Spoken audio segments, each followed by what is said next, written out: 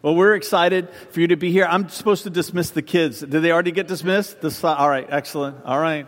They're switching up the order of service on me, right? I got to keep track of all that. So, and they do not want to stay in here either, right? They want to be out there having fun, learning about God in their class. All right, let me make sure that I don't have one other thing. Oh yeah, one more thing we got to do. So if you're new to the church, there's an app called YouVersion. If you have a smartphone, and you can get on there, create an account, and then we do for our service every week is a live event, which means that the notes for the sermon are embedded. So it populates all your verses. You can scroll down and track with all the points. If you don't know how to do any of that, then you need to see somebody in this section at the end of the service, right? And they will show you how to log on and take care of that. Well, the other thing that we do is we do the podcast every week for all three of our campuses. So Suffolk, now Newport News. How about that? Right now, there's a church service in Suffolk tonight. Come on.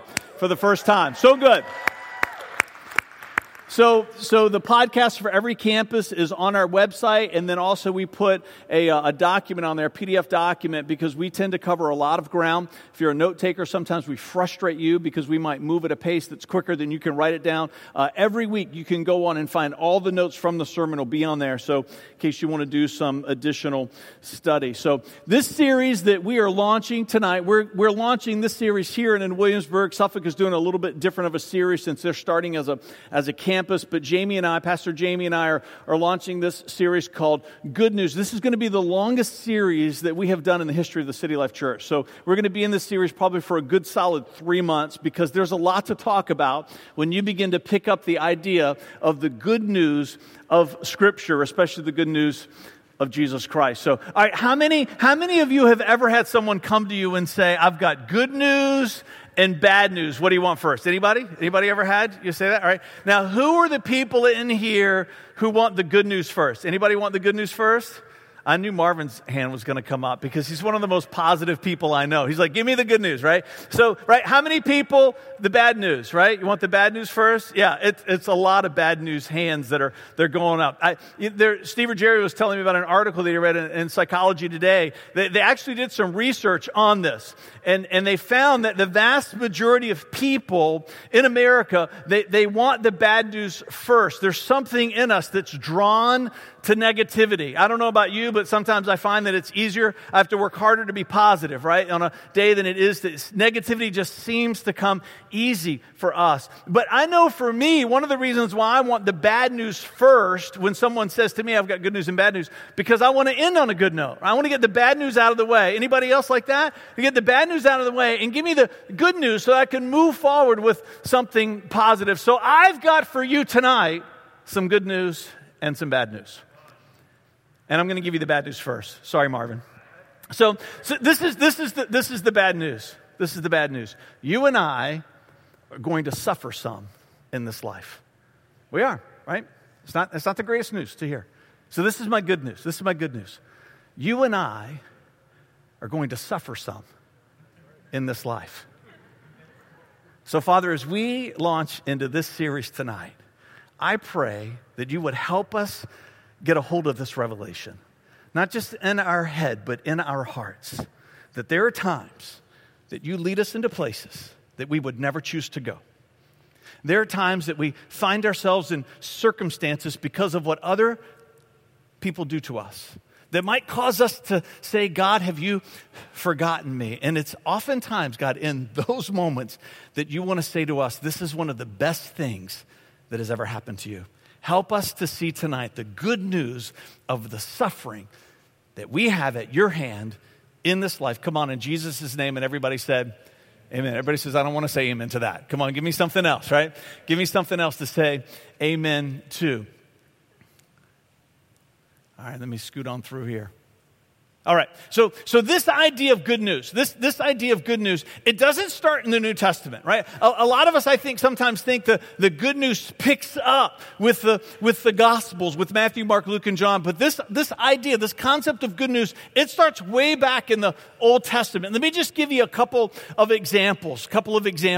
Here in Isaiah 52:7 says, "How beautiful on the mountains are the feet of the messenger who brings" what?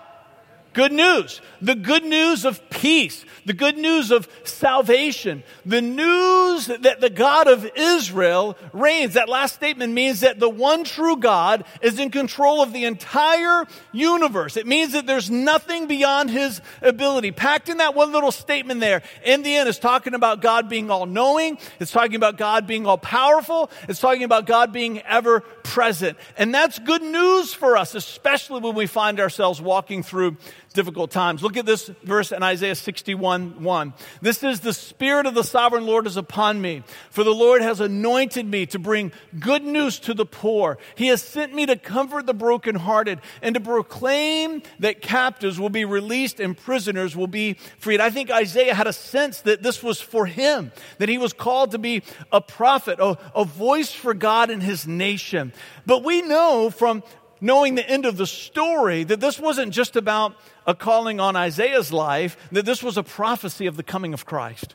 When Jesus stepped into a synagogue early on in his ministry, for one of the first times he taught in a synagogue, which was like a church to Jewish people 2,000 years ago in Israel, they handed him a scroll to read from, and guess what they handed him? They handed him the scroll of Isaiah. Now, that wasn't a coincidence, right? God had been orchestrating that from the beginning of time. And Jesus opens the scroll, and he reads right here from Isaiah 61. And what does he say? He says, the Lord has fulfilled this prophecy on this day, that God sent him into the world to be good news for us. And we're going to be unpacking everything that means for us on this story. So this word gospel, right? How many people you've ever had somebody say it's the gospel truth, right? They're trying to convince you of the truth of what they're saying. They say, hey, it's the gospel truth. Don't you like sometimes people that don't even believe the Bible will borrow its language to try to lend credibility to the lie that they're trying to tell you? Yeah? And so this word gospel, it originates from an old English word that actually is God's spell. So when they were trying to interpret the Bible that was written in Greek, they needed to find, because we didn't necessarily have all the words that we needed, and so they would make up words to try to communicate the sentiment that was being communicated. So in your Bible, whenever you see gospel, originally it was euangelion, and they found this old English two words, God, which means good, and spell, which means news, and they put it together to create this word called Godspell. So really old Bibles would have Godspell, and eventually that word has matured and evolved over time, and it's now become our word, which is gospel, which means good news. 20 times in the Gospels, right? Matthew, Mark, Luke, and John. If you're not familiar with the Bible, it's biographical information about Jesus, and those 4 books together are called the Gospels because it's the good news of Jesus Christ. 77 more times we find this word all the way through the book of Revelation. So 97 times the Holy Spirit inspires a writer of the New Testament to use this word euangelion. It's the word that eventually gives us the word evangelism. It's the word that gives us the word evangelist, where it connects the person to bringing the idea of the good news. So let me give you a couple of examples. Acts 20:24. But my life is worth nothing to me unless I use it for finishing the work assigned me by the Lord Jesus. The work of telling others the good news, the euangelion, the gospel, the Godspell, about the wonderful grace of God. We're going to be talking about grace in this series. Revelation 14:6-7. I like this one because there's a word that's given to us before good news here that's important. Verse 6 says, I saw another angel flying through the sky, carrying the eternal good news to proclaim to the people who belong to this world. The eternal good news. To every nation, tribe, and language and people, fear God, he shouted. Give glory to him, for the time has come when he will sit as judge. Worship him who made the heavens, the earth, the sea, and all the springs of water. Just in this one verse, we're told that this good news, it's for everybody. It's for everybody. It's not just a message for this person. It's not just a message for that country. It's not just a message for this time in history. It's a message for all people, for all time. That's why here the Holy Spirit inspires John in this revelation that he has of heaven. He puts this word eternal good news, because the message of the good news of Christ leads us into eternity, but it's also an eternal message, which means that it's never going to change. Euangelion. So you might be here already and you're saying, Fred, so you started talking about suffering, he started talking about how there's good news and bad news, and the good news and the bad news is both the same. And then you've kind of shifted gears here, and you've talked about the gospel and the good news of the gospel. How in the heck do you want me to come to a place where I'd be willing to say, because some of you, you're suffering right now. I know because I talked to you this week. Some of you would say, Fred, I'm not going to call it good. I refuse to call it good. There's no way that the news that I found out this week can be good to me, and that's where I'm going to take you tonight. By the end of tonight, I hope that I'm going to convince you that it is. So I grew up, I'm turning 49 in March, so I'm getting a little bit older. And so I grew up and as a child in the 70s, right? Anybody else here grew up a child in the 70s? Now, I was little in the 70s, right? Some of you were well, we won't say it when we go there, right? You were doing some bad things in the 70s, and you know it's true. All right. So I grew up as a child in the 70s, and I grew up in an Episcopal church. It was a mainline denominational church. A couple of my keepsakes, my father passed away a year ago this past November. I've showed you this before. This is his common book of prayer. It's one of my cherished possessions. This was the cross that he wore. He was a lay reader. And in the Episcopal church, I don't know if they still do it today, but there's a processional that comes in where you stand, and then there's a processional that comes in where all the members of the choir, the rector, the lay readers, and the processional is led by this cross. And as the cross gets to your aisle, you bow in reverence to the cross. And they had on their robes, and my dad was always a part of that. And even though I didn't make a vow of devotion to Christ until I was 23, I've always had this sense of a rich spiritual heritage. And it was in the 70s that there was this incredible outpouring of the Holy Spirit across all mainline denominational churches, right? Methodist and Baptist and Presbyterian and Lutheran, the Episcopal, the list just goes on. And what began to happen is that these families, these people that were experiencing the Holy Spirit in their churches, they didn't want to leave their churches, which I love that, right? Now, a lot of them got chased out of the church, but they didn't want to leave. But what they began to do is they began to gather together have these little Bible studies to try to understand what is happening to us. They began to experience what the Bible talks about in Acts. We're going to go there in our series. And I found myself as a child going to all of these Bible studies at all of these people's houses. My parents they couldn't get enough of community with other people who were experiencing the power of the Holy Spirit. And one of the houses that we went to was the house of Herb Whitlow. He and his wife, Herb and Gray Whitlow, I loved going to their house because he had the most amazing workshop, right? Even as a little boy, there was something inside of me that says, I want tools like this one day. You would go into his garage, and he had every kind of woodworking tool that you could imagine. And in his garage, he had all of these things that he had hand carved. He was an amazing artist, and his house was full of all of these things that he had made by hand, all of the hours that he had spent in his workshop. His workshop was interesting because all the counters were really low. His workshop was interesting because all the tools were accessible, right, to a small child, which I like that even more. His workshop looked like that because Herb Whitlow lived his adult life in a wheelchair. And then one of the things I always remember about Mr. Whitlow is that he was always smiling, always had an encouraging word for people. It was as though his expression and his countenance did not match his circumstance. Powerful, isn't it? And the thing that caused Mr. Whitlow to be in a wheelchair was that he had contracted polio when he was younger. And polio had left him paralyzed. A vaccine was introduced to prevent this terrible disease, right, in 1955. How many people here right now, not someone you knew, but have a friend right now that's in a wheelchair because of polio? Anybody? Yeah, one hand, just one hand. The reason for that is because a vaccine exists that you were given, that I was given, that enables us to build a resistance against this terrible disease that took so many lives, left so many people in a debilitated state. Immunization is the process where a person is made immune or resistant to an infectious disease, typically by the administration of a vaccine. Now, let me Tell you what, many of you are familiar, but we're laying a foundation for where we're going. Vaccines are a way to stimulate the body's own immune system to protect a person against subsequent infection or disease by introducing safe levels. Can you imagine when this idea first came out, right? And they're doing human trials? So tell me again what you're going to do. You're going to actually infect me with the very disease that you want to protect me from, right? That's the point where I go, I don't think I want to be a part of these trials anymore, right? Now, for this, it's commonplace for us, but at some point, this was a brand new idea.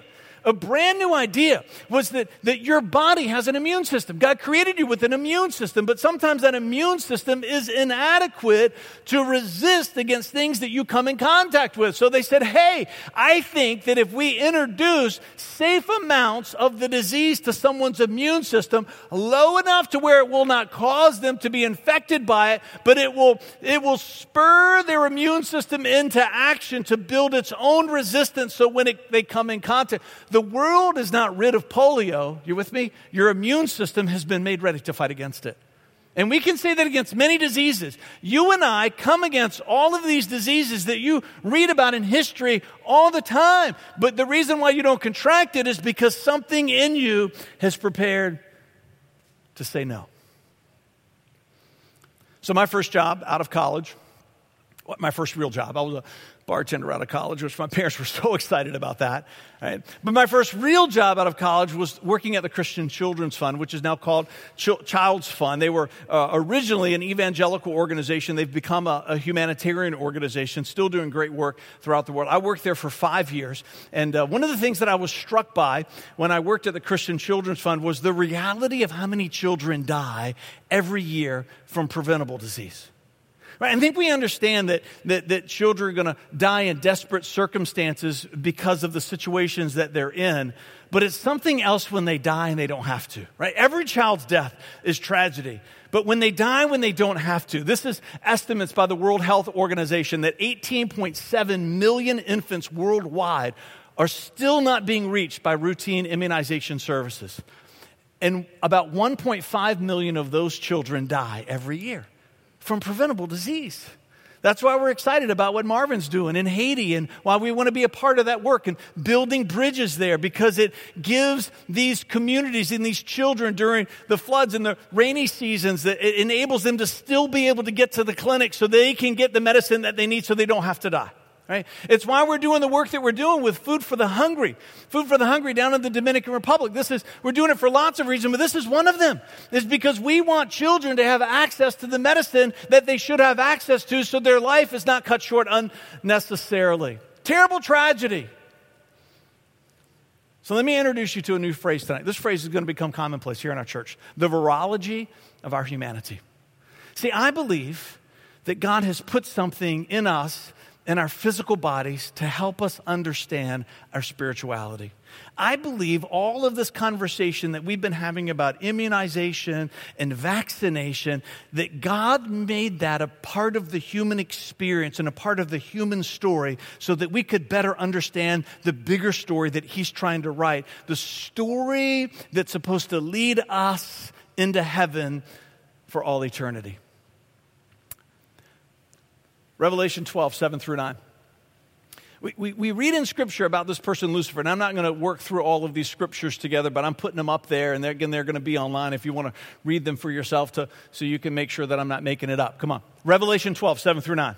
It talks about a rebellion that happened one day in heaven, right? That there was an angel in heaven that said, you know what? I think that I could do a better job of being in charge of the universe than the sovereign God. And so we are told about his rebellion. Luke 10, 18, Jesus himself says that he saw Lucifer fall from heaven. That's an important one for us. We're going to get to that in this series. The pre-existence of Christ. I like to say all the time, if I'm going to trust someone to tell me how to get to heaven, I want it to be someone who's been there before. Every other person that's been born into this world, every every other religious leader, their life started just like your life did. Not Jesus. He started in heaven before he came to earth. The pre-existence of Christ is important to us. Luke 10:18 talks about the pre-existence of Christ. He saw Lucifer fall. Now, Ezekiel 28:14 and Isaiah 14:12 through 14 are important because Ezekiel alludes to the fact, and I believe, that Lucifer was part of the worship of heaven. Now, we don't know whether or not he was an archangel like Gabriel was and Michael. Some people believe that. We don't know. But Ezekiel seems to imply that he had a unique role. Ezekiel seems to imply that there was something special about what he did. And then Isaiah talks specifically about his pride was his downfall. Now, when you put all four of these together, if you're of the camp that he was involved in the worship, you could see how the story might have played out, right? Is that here is Lucifer in the heavens. He's a part of the worship. And when you read in the book of Revelation, worship is such a huge part of the heaven experience because the glory of God is so incredibly awe-inspiring that it draws a song of praise out of you. So there's Lucifer. He's in heaven. He's thinking, I wouldn't mind a little bit of that praise. And then at some point, he makes the decision, in fact, I want all of that praise. Now, there's some verses, we don't know for sure, but some people believe that there are certain verses that allude to the fact that he took a third of all the angels with him. Can you imagine that he was able to convince a third of the angels of heaven to join in his rebellion? Now, Luke 10:18, we know that they failed, that they were cast out of heaven. But every time I do this study, every time I read about these verses, I ask myself the same question all the time. How did that happen? And we're going to get into Adam and Eve in the garden and how that ties into everything that we're talking about tonight in this series, right? We got a few months that we're going to unpack, I'm telling you, this series, the good news.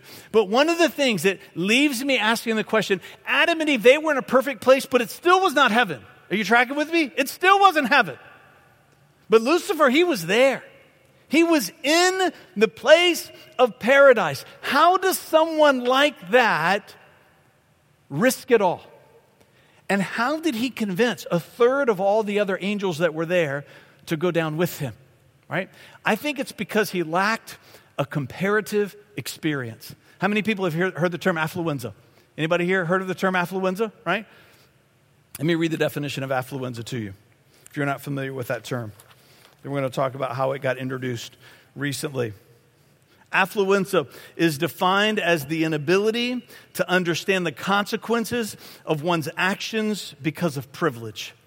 Let me read it again. It's defined as the inability to understand the consequences of one's actions because of privilege. Who can fill in the name of the blanks up there? Anybody? Who's in the news right now about affluenza? Ethan Crouch. Anybody read that story? About the young adult that drunk driving several years ago killed multiple people, and he got off with a slap on the wrist. You know why he got off with a slap on the wrist? Because somebody showed up at his trial, a medical professional, and says that he should not be held accountable for his actions because he suffers from something called affluenza. That he should not be. He did these things, but he's not responsible for it because his parents have never punished him. His parents have only given him this life. Now, we know that God is a perfect Father and that there's no mistake that he made in the heavens. But yet, even still, Lucifer at some point fell prey to the temptation of rebellion. And I think part of the reason why is because he never had known what it was like to suffer. See, I believe that we're not ready for glory, the glory of heaven, until we have endured this life, because after we have suffered here, we will never want anything else but the glory that awaits us there. You and I are desperate for a rebellion immunization. See, I think that after Lucifer and however many angels that fell with him, we know it was a lot, even if it wasn't a third. It was a lot, right? That God in heaven said, we're going to make a new kind of being. We're going to create a new kind of being that once they get here, that they're only going to want to be here because they've experienced something less than what we offer them here.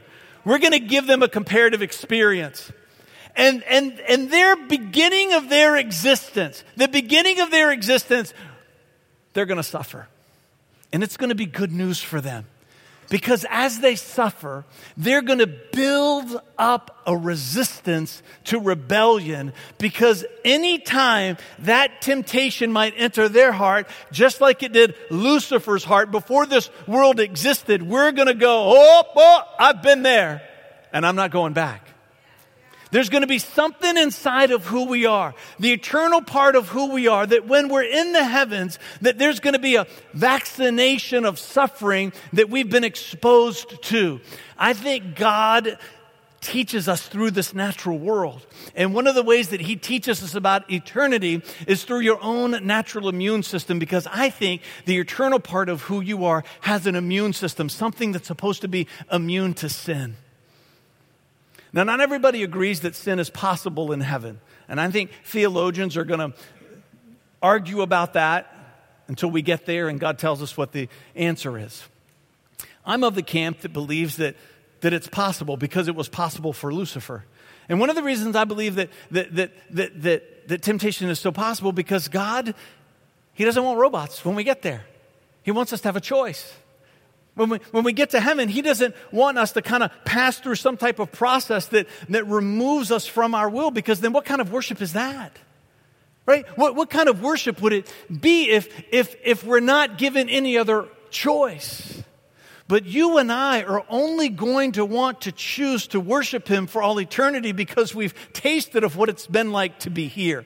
You and I are only going to want to obey Him because we've experienced what it's like to be separated from Him. You and I are only going to want to serve His purpose because we've experienced the depravity and the suffering of what it feels like to serve ourselves. And we're going to get there and we're going to be ready because we were here first. Let me share some verses with you. I want to change the way that you think about suffering. 1 Thessalonians 5:18. Be thankful in all circumstances, for this is God's will for you who belong to Christ Jesus. One of the reasons we can be thankful in all circumstances is because when we're suffering, we understand that it's purposeful in our lives. We can be thankful because in that moment we know that God is building up our resistance to get us ready for our eternity. Watch how these next verses connect the idea of suffering specifically to heaven. James 1:2-4, dear brothers and sisters, when troubles of any kind come your way, consider it an opportunity for great joy. Why? Because it's good news. Right, what does it say? He doesn't say, well, it'll pass. No. He says, consider it an opportunity for great joy. I don't do great with that. Anybody else do great with that? I'm so excited I'm suffering today. But that's what it says. For you know that when your faith is tested, your endurance, your resistance, come on, has a chance to grow. So let it grow, James says. Let it grow. Now listen to what he says. For when your endurance is fully developed, you will be perfect and complete and needing nothing. What? He's not talking about character. We know that's not true because we always need to grow more in our character. How could he say that through enduring difficult times, we're made perfect, needing nothing? I think because the Holy Spirit knew that at some point we were going to come to this revelation about a rebellion immunization and the vaccination of suffering. And that we're made perfect and complete in the sense that we are ready when we've endured enough suffering to step into eternity, because that's the only thing that we're ever going to want once we get there. Oh, I got more. Matthew 5:10-12. Now, if you're familiar with the Sermon on the Mount, right, it's Matthew 5, 6, and 7. It's one of Jesus' most famous sermons. It begins with what's called the Beatitudes, right? Blessed are. And then there's a list of character traits. It's one of the 5 great growth lists. We're going to be going there in our sermon series, one of the 5 great growth lists. We were going to cover this last weekend before we got snowed out, but I'm going to figure out a way to roll it into this series. But it talks about virtues, and then each one of the virtues is accompanied by a promise, right? So look at the one that talks about suffering and being persecuted. It's specifically connected to the promise of heaven. God blesses those who are persecuted for doing right, for the kingdom of heaven is theirs, right? This idea of heaven and eternity connected directly to suffering. God blesses you when people mock you and persecute you and lie about you and say all sorts of evil things against you because you are my followers. Be happy about it. Be very glad. I've got exclamation points in my Bible right there. For a great reward awaits you in heaven. And remember, the ancient prophets were persecuted in the same way. Why is Jesus talking about this? He's saying because, hey, before you get there, you've got to be made ready for the glory that's waiting for you. And the way that you're made ready for the glory that's awaiting for you is to suffer some while you're here, so that there can be a rebellion resistance that begins to build up inside of us. Now, this is a little bit longer of a stretch, but I want to cover all of it for a couple of reasons. One is that it talks again specifically about this idea of suffering to heaven. But then Peter, inspired by the Holy Spirit, puts a little caveat in here that's important to us, because some of you right now even might be thinking, well, then the more I sin, the better off I'm going to be, because then the more I'm going to suffer and the more I'm going to be ready. This verse is for you. Dear friends, don't be surprised at the fiery trials that you're going through. 1 Peter 4, verse 12. As if something strange were happening to you instead, right? Be very glad. What's all this talk about being glad about suffering? Because it's good news. For these trials make you partners with Christ in His suffering, so that you will have the wonderful joy of seeing His glory when it's revealed to all the world. If you're insulted because you bear the name of Christ, you will be blessed, for the glorious Spirit of God rests upon you. If you suffer, however, it must not be for murder, for stealing, for making trouble, or prying into other people's affairs. But it is no shame to suffer for being a Christian. Praise God for the privilege of being called by His name. For the time has come for judgment, and it must begin with God's household. And if judgment begins with us, what terrible fate awaits those who have never obeyed the good news? And also, if the righteous are barely saved, what will happen to the godless sinner? We're going to talk about that in just a couple of minutes. So if you are suffering in a manner that pleases God, oh, that is important, because there's some suffering that is not pleasing to Him. If you're suffering in a manner that pleases God, keep on doing what is right and trust your lives to the God who created you and will never fail you. It changes the way you read these verses, doesn't it? It changes the way that we understand what some of these texts were intended to mean. And I love how God anticipates our depravity. Does He not? He knows that there needs to be some verses in here, because then the devil will come in and the temptation will be, well, if that's the case, come on, let's suffer some together. Suffering because of your own foolishness does nothing to build up your resistance. It only whets your appetite for more depravity. And this is what it does. It minimizes the impact that you're supposed to have in the lives of other people, because nothing of your life is just for you. So if you fall into this trap of just depraved living, not only does it damage you, but it damages the destiny and the purpose that God had for you to tell other people about the good news of the gospel of Jesus Christ. Many of you here tonight, some of you I know because I talked to you just this week, you're suffering because of the depraved decisions that other people made, and you're suffering in innocence. And I know it's hard to call it good, and I know it's hard to feel like it's good, but God is making you ready. See, that's why we started with this idea of the good news out of Isaiah about the sovereign creator of the universe, because there's nobody else in this life that's perfect. There's nobody else that we could entrust ourselves to, like the way we're talking about entrusting ourselves tonight, to put your hands into the abandon your life into the will of a sovereign God. It's a risk, because you have to trust that He always has your best interest at heart. God is making us ready for the forever that we were born to live. He's making you ready. I hope that phrase becomes a part of who you are. That when you're having a bad day, when you're suffering and you don't deserve it, that something inside of you is going to rise up and say, God, I'm going to cry a lot today. But there's going to be a few smiles that are going to get mingled in there, because I know that you are making me ready for heaven. And when I get there, it's the only place that I'm ever going to want to be because of what I had to walk through there.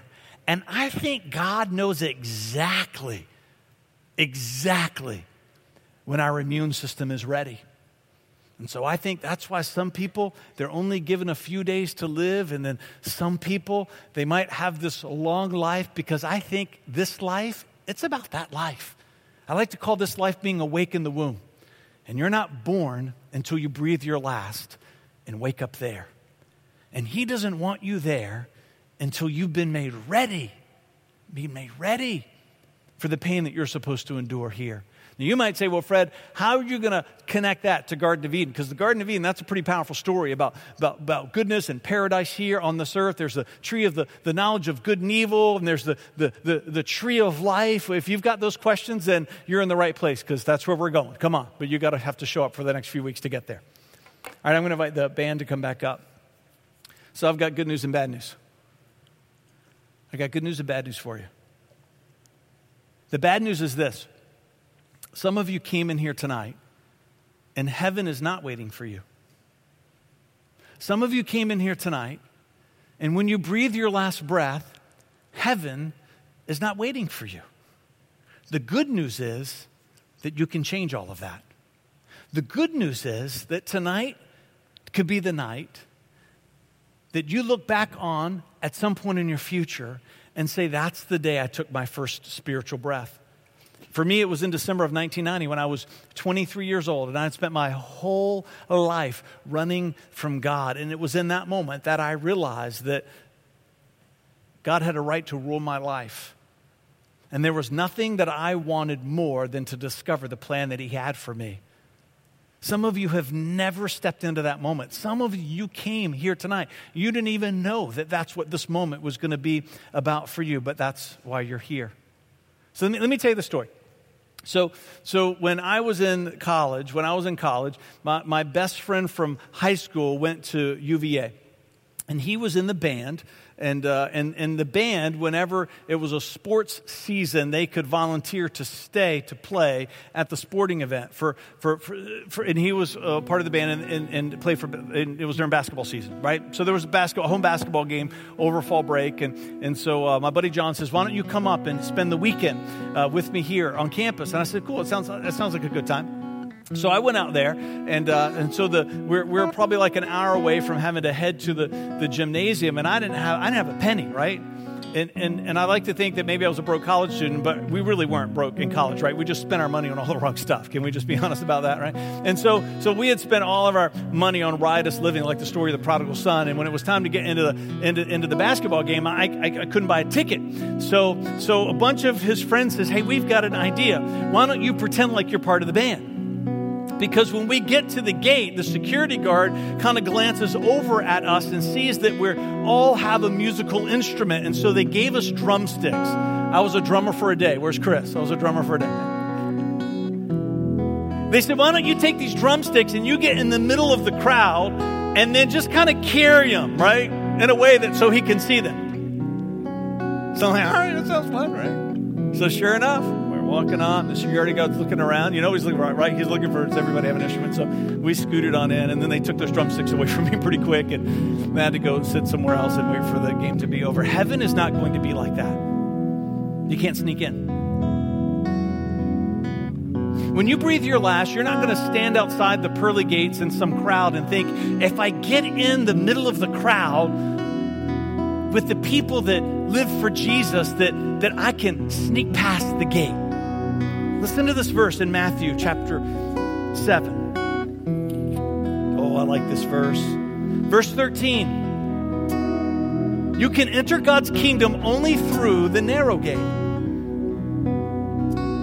The highway to hell is broad, and its gate is wide for the many who choose that way. But the gateway to life is very narrow, and the road is difficult. Why is it difficult? Because he's making you ready for glory. And only a few ever find it. Not because it's hidden, because some people just choose an easier path. And maybe you're here tonight and you've been choosing an easier path your whole life. And something inside of you right now says, I need to get on a different road. I need to get on a different road. Now, there's a lot in the Bible that's difficult to understand. It's one of the reasons why we teach, and it's one of the reasons why we preach, is that we work hard to bring people to a place of understanding. But there are some things in the Bible that could not be more clear. And the Bible cannot be more clear that when you and I die, there's only two places that we can go. Either with God forever in paradise in a place of perfection, or we're going to be eternally separated from Him in a place that the Bible calls hell of eternal suffering. It's not complicated to understand. Those are the only two choices. And the only difference between the people that end up in hell and the people that end up in heaven are the people who chose Jesus Christ. So if you're here tonight, and as you look back into the story of your life, you cannot find a moment like I can find in December of 1990. Some of you right now, you're thinking back to that moment where you made a decision to live your life for Jesus. Some of you, your mind is racing right now. You can't find it. You're scrolling through your memories. You're thinking that one time I was in that church, or this one time that friend reached out to me. But every time you've always said no. Tonight you need to say yes. See, my prayer leading up to tonight, this is our 10th anniversary as a church, but I want this time next year to be your 1 anniversary of being a devoted follower of Christ. That on January 30th of 2017, you're going to be able to say, I can look back and I can find a moment. So I'm going to ask you to just bow your head with me. Just trust me for a minute. I'm not going to do anything odd. Nobody's going to do anything weird. Okay, they might, but I can't be responsible for that. I'm not going to do anything odd or anything weird. Just going to invite you to close your eyes. And this is important because this creates a moment of privacy for people. We do moments like this in different ways, but tonight I felt like let's create a moment of privacy for people. Because see, some people here, they made a decision for Jesus at some point in their life, and they've walked away from it, and they've been living a lie. And that's a hard thing to admit. But I'm believing that maybe some people are going to admit that tonight. So let's do this as everybody's just kind of respecting this moment of privacy. If you're here tonight and you can't find a moment in your life where you've made a vow of devotion to Christ, I'm just going to invite you to slip your hand up where you are. I'm not going to ask you to do anything else. I'm just going to invite you to slip up your hand. If you can't find a moment in your life, in your story, come on, I see your hand over there, ma'am. You can put that down. Somebody else, come on, I know you're here, where you can't find a moment in your life where you made a vow of devotion to Christ. I'm just going to invite you to slip your hand up right now. Just slip it up. Yes, ma'am. Thank you. Somebody else. Anybody else?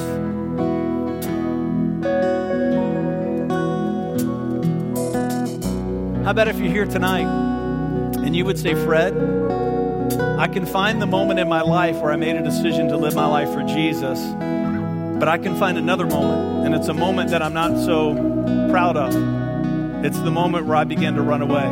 Come on, yes, sir, I see your hand. Come on, that's good. Yes, ma'am. Yes, sir. Yes, sir. Come on, yes, sir. Yes, ma'am. Come on, yes, sir, in the back there. Come on, it's good. It feels good, doesn't it? It feels good to get that hand up in the air. Somebody else. You said, you know what? I've just walked away from it. Somebody else. Somebody else.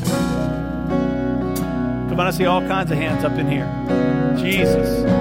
Jesus, Jesus. So let's pray this prayer together. Let's just do it all together. Come on. Say, Jesus, forgive me for withholding my life from you. Today I believe that Jesus died for my sins, that Jesus is your son,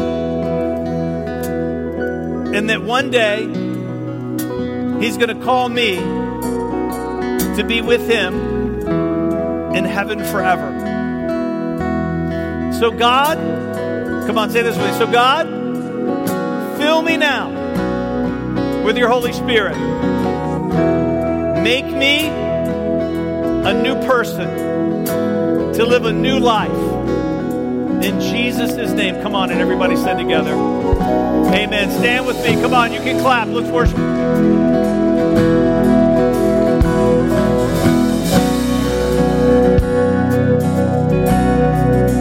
All things have passed away.